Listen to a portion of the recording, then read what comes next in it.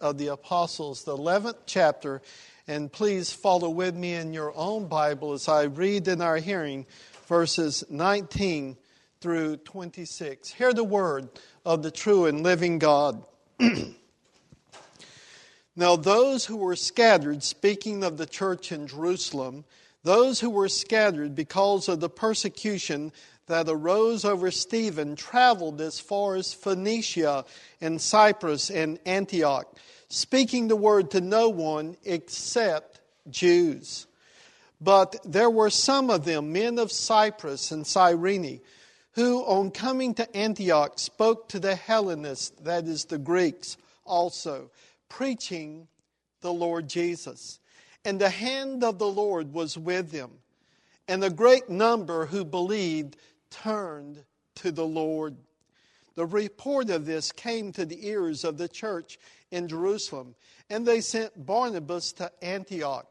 When he came and saw the grace of God, he was glad, and he exhorted them all to remain faithful to the Lord with steadfast purpose.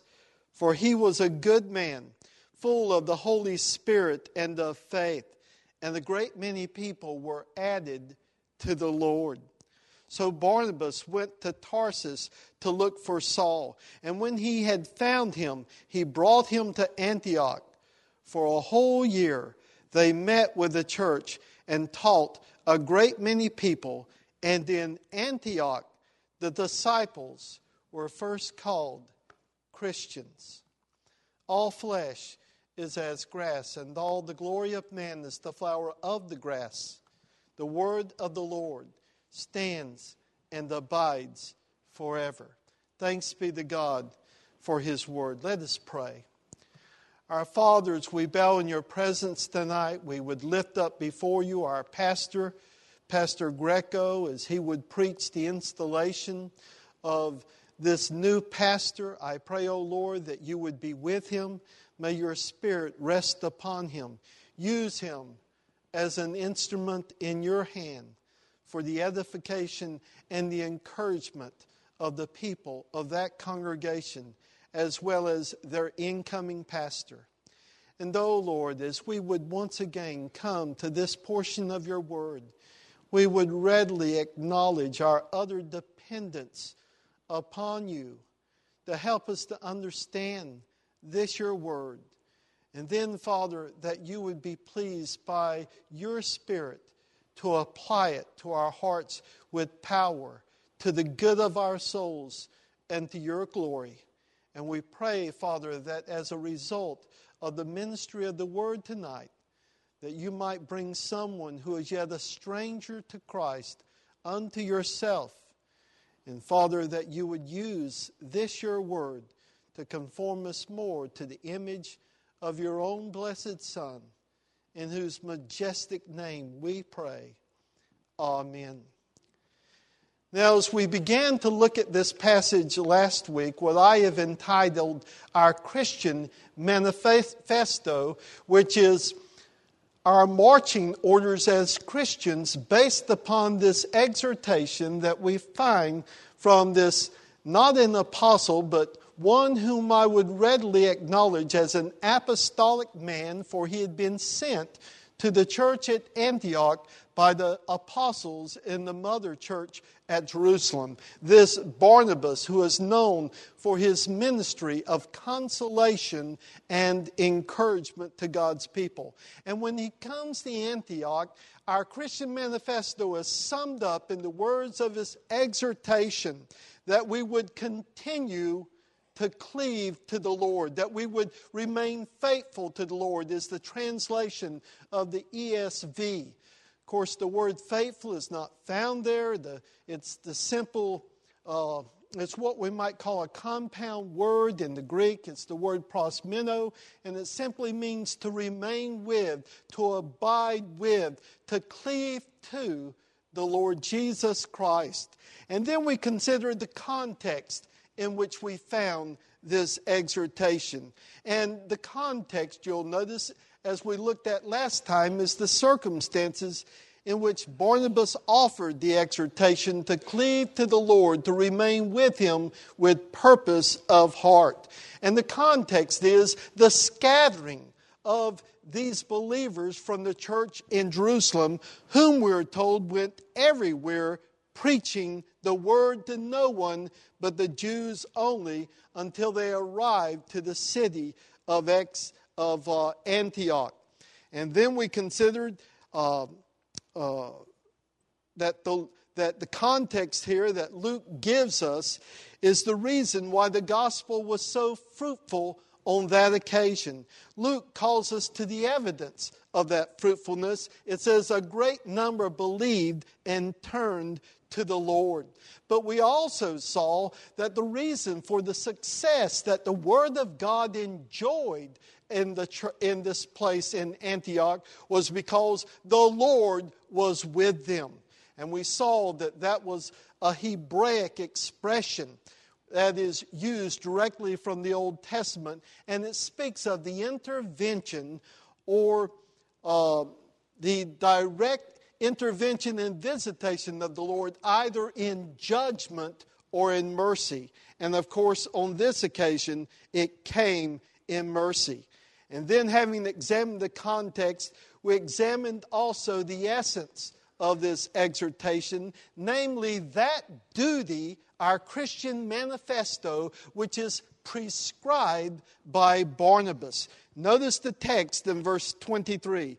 When he came and had seen the grace of God, he was glad and encouraged, or as the word parakaleo indicates, exhorted, and that is a very good translation in the English Standard Version, exhorted them that with purpose of heart they should continue with or cleave to the Lord, as the verb is translated in the American Standard Version as well as in the Authorized Version.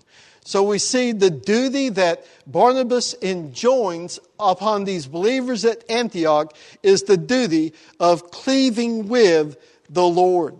Now then, up to this point, as we began to look at the passage last time, how would this have applied to the believers at Antioch, as well as the particular ways that it would apply to us?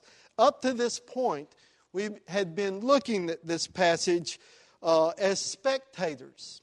We've been observing the context. We've seen the fruit of the gospel at Antioch last Lord's Day, the evidence of the fruit there. A great many turned to the Lord, as well as the report of the fruit of the gospel at Antioch, reaching the ears of the mother church in Jerusalem.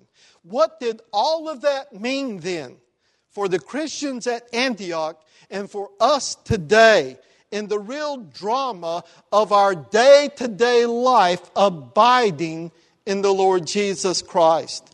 And here I desire to offer about 3 ways in which we are to observe this exhortation before we finally consider the conclusion thereof. And given the constraints of time, I'll only be able to offer you a few. Now, please follow in your own Bibles. Continue to keep them open in these applications, because I intend to cross-reference supporting statements elsewhere that we find in Holy Scripture. So application number 1, with purpose of heart, we should continue with the Lord or cleave to Him in this way. You and I, are to adhere to Christ alone as the only ground or basis of our continuing acceptance with God. You see, when the gospel made its way to the Christians at Antioch, what was the very heart of that gospel? It was a gospel that declared to them, in all of your guilt as sinners, in all of your pollution and corruption as sinners, God's answer to you in your sin and all of your guilt and corruption is this: it is to be found in Christ and in Christ alone. It was a gospel which declared, if ever You are to be accepted with God. It must be an acceptance that is based upon the righteousness of another. What we call in Reformed theology, I think the Latin phrase is justitia aliena. The right and alien righteousness, namely a righteousness of another. Now, on what basis do I draw that conclusion? Verse 20, notice, they came preaching the Lord Jesus.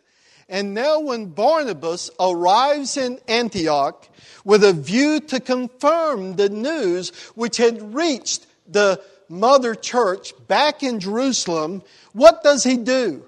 He then exhorts these new believers who have turned to the Lord, saying, now with purpose of heart, that is, with the most undivided resolve of the will as well as the most steadfast commitment of the totality of your being, continue with the Lord.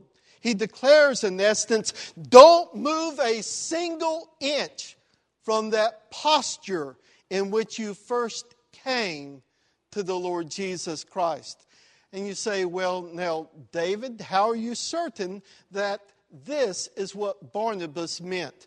Well, there's another indication which we find later on in the book of Acts, just a chapter or two over, chapter 13 and verse 43, where we read, now when the congregation, that is the synagogue, had broken up, many of the Jews and the devout proselytes followed Paul and Barnabas, who speaking to them persuaded them, and here we have that same word, prosmetno, to continue in the grace of God. Now, why was and is this so important?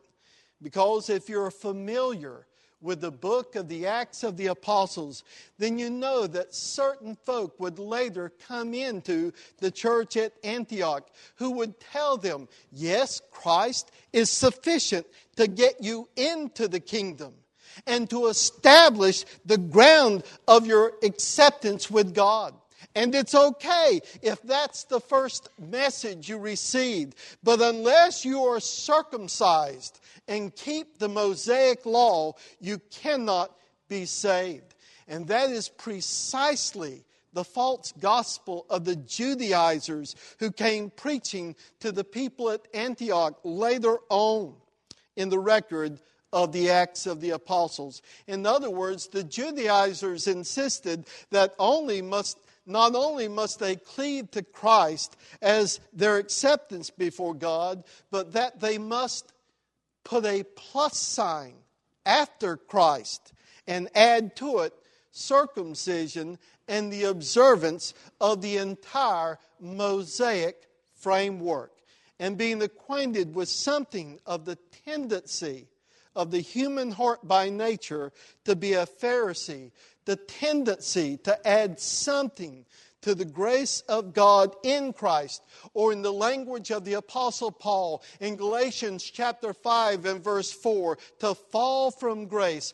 Barnabas, having seen the evidence of the grace of God to these believers in Antioch, pleads with them by way of exhortation that with purpose of heart they should continue with the Lord, to cling to Christ alone as the only ground of their continuing acceptance with God.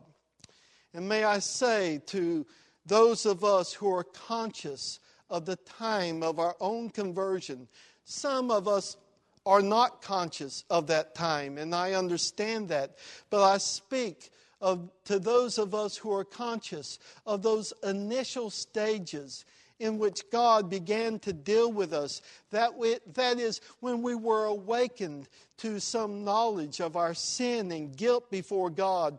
What the Westminster Confession, Larger Catechism says in question number 31, it calls convincing us of our sin and misery, enlightening our minds in the knowledge of Christ, renewing our wills. He doth persuade and enable us to embrace Jesus Christ fully offered to us in the gospel, and that there was no hope or help to be found in ourselves, but that we're driven from every other haven or avenue until we could say in similar language with the hymn writer, "Oh, wondrous love to bleed and die, to bear the cross in shame, that guilty sinners such as I might plead thy gracious name."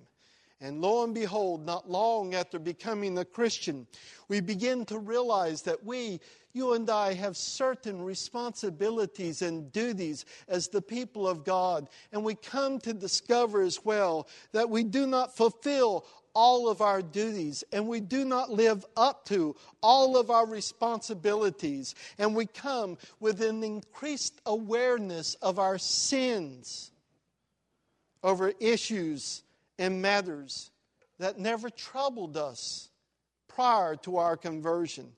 For example, some of us can recall that in our unconverted days, did our hearts ever condemn us for coldness to God? Not in our unconverted state. Or we may have had a twitch of conscience if we had stolen from someone, or if we violated someone else's marriage vows or bed. But now that we belong to Christ and have a new heart, commensurate with that is to love Christ with the totality of all of our being, with all of our heart, mind, soul, and strength. Commensurate with that new heart is the desire to render unto Him not perfect obedience, but purposeful obedience. And with that comes a new sensitivity as to what constitutes sin and obedience. And so often we find ourselves struggling under the weight of our sin as Christians and the burden of guilt of that sin. And what happens? We begin to lose the joy that comes with the consciousness that even in our post-conversion experience, our sins, did not take the Lord our God by surprise. You see, when God, by the Spirit through the Word, does a mighty work in our hearts, drawing us to Himself, He knew about all the sins that you and I would commit subsequent to our initial coming to Him. And He bids us to embrace His Son by faith for the pardon of all of our sins based upon the sufficient and the perfect work of His Son, both now and for all eternity. But what happens to us? We suddenly find ourselves falling away from adhering to Christ alone as we've been taught. And we begin to find ourselves weighted down with despairing thoughts and troubled by unfounded doubts. And before long, our stability as Christians is threatened. How desperately every Christian, young and old, needs this continuing exhortation of Barnabas. For with purpose of heart, cleave to the Lord Jesus Christ alone. For of Him, Paul tells us, you are in Christ Jesus, who became for us wisdom from God, righteousness from God. And the righteousness that is yours in the Lord Jesus is as perfect now as the first moment when you received Him in faith.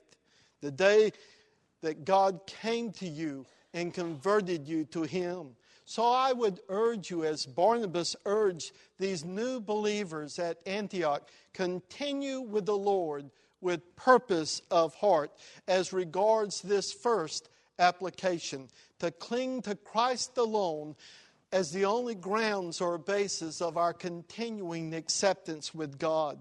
But then secondly, this exhortation surely includes this as well, namely to cleave to Christ alone as the only source for our strength from God. not only to Christ alone as the ground or basis of our continuing acceptance with God, but to Christ alone as the only source for our strength from God. You see, these new believers discover in coming to Christ and embracing Him as their Lord and Savior, they discover that they have entered into a whole new sphere of duties and privileges. And don't ever be ashamed of the word duty. The word duty is not a nasty word for a believer in Christ. For one who has been given a new heart, duty is not a nasty word. Christ's yoke is easy and His burden is light, according to Matthew 11 and verse 30. He is not a hard taskmaster. The child of God, out of love to Christ, finds joy in fulfilling his or her duties as a Christian. Moreover, it isn't long before, as a new Christian, we discover the reality of that which Paul preached to the young churches of Lystra, Iconium, as well as Antioch, that we must, through many tribulations, enter the kingdom of God. And we become conscious of the stress and the strain of fulfilling our duties and the trials involved in living up to our obligations as Christians. And we begin to wonder, how in the world am I going to perform all of these duties and responsibilities? How am I going to perform them? I mean, I just begin to lay hold of what I ought to be in this area of my life, when then I find another spectrum of duties to be fulfilled in this other area of my life. And as an aside, I think that for some of you, the difficulties here may be partially due to a confusion of priorities between what we owe to our family and what we owe to others. But by God's grace, we learn to prioritize our duties, that you need to learn to cling to Christ alone as the only source of our strength from God.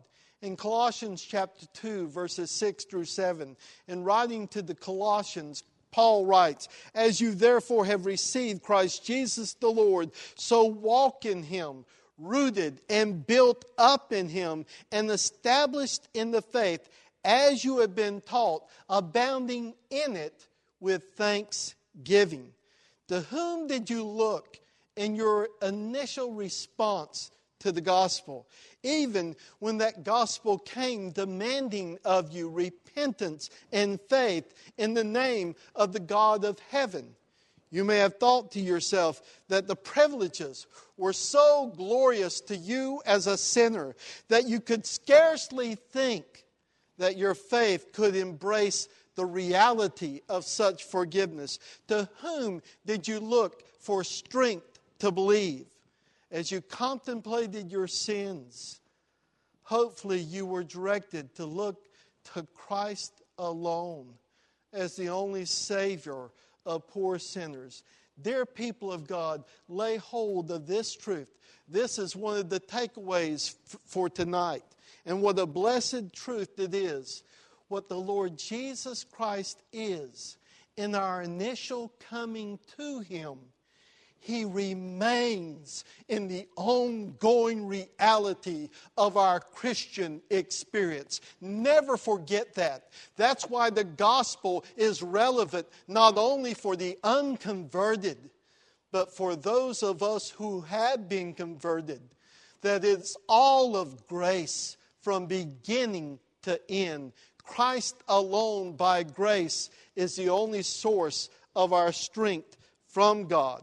And then there's that well-known passage in Philippians chapter 4 and verse 13. I can do all things through Christ who strengthens me. What are we to make of that text? I mean, is the Apostle Paul simply a braggart when he says, I can do all things? Does that mean that he could and by implication as well, do all kinds of strange and weird things like Superman, able to leap tall buildings with a single bound. Is that what the apostle means? Of course not. The all things to which the apostle makes reference are the things that lay before him in the path of his Christian duty to the God who saved him. You read in the context and you'll understand something of what duties lay before him. He was learning how to be abased in doing jail time for the sake of the gospel. And in that situation, he says, I can do all things. Every demand made upon me, I am able to meet them. But how? Through Christ, literally in Christ, who strengthens me. So Paul's boasting is not directed to himself, but to the Lord Jesus Christ. And he had learned this very lesson that Barnabas was seeking to drive home to the Christians at Antioch with purpose of heart. Cleave, continue with the Lord, remain in close attachment to Christ as the only ground of our acceptance with God, as the only source of our strength from God. And then the third text is John 15 and verse 5, where our Lord, making use of this analogy of the vine and the branches, he says, I am the vine, you are the branches. He who abides in me, and I in him, bears much fruit. For without me, that is, apart from attachment to Christ, you can do nothing.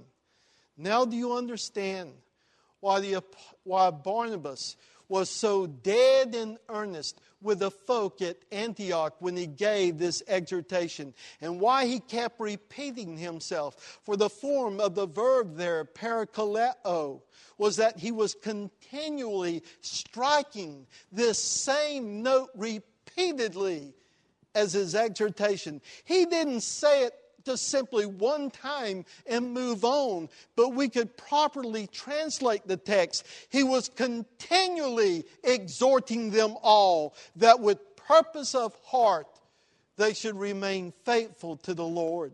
They should continue with the Lord. Now bear in mind, this is the church at Antioch, and God had some extraordinary plans for that particular church. Burdens and responsibilities were going to be laid upon that church, the likes of which no other Gentile church would know. But Christ was sufficient for every task that his will prescribed for that church. But then I think there's a third application here, and I hurry on. A third line of thought.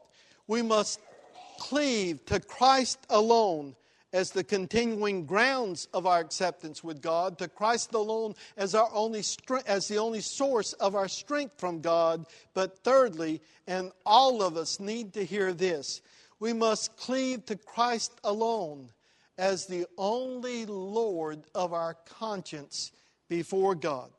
You see, these Christians at Antioch, having turned in repentance, and remember the context, verse 21, a great number believed and turned to the Lord. They turned from their sins unto the Lord. They had embraced him as their only rightful Lord, and they willingly and joyfully submitted their consciences to his government.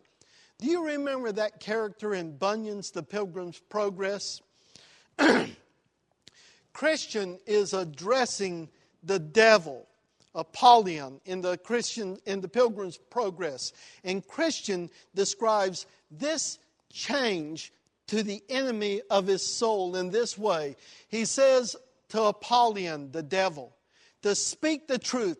I like his service, speaking of God's service. I like his service, his wages, his servants, his government, his company and country better than thine.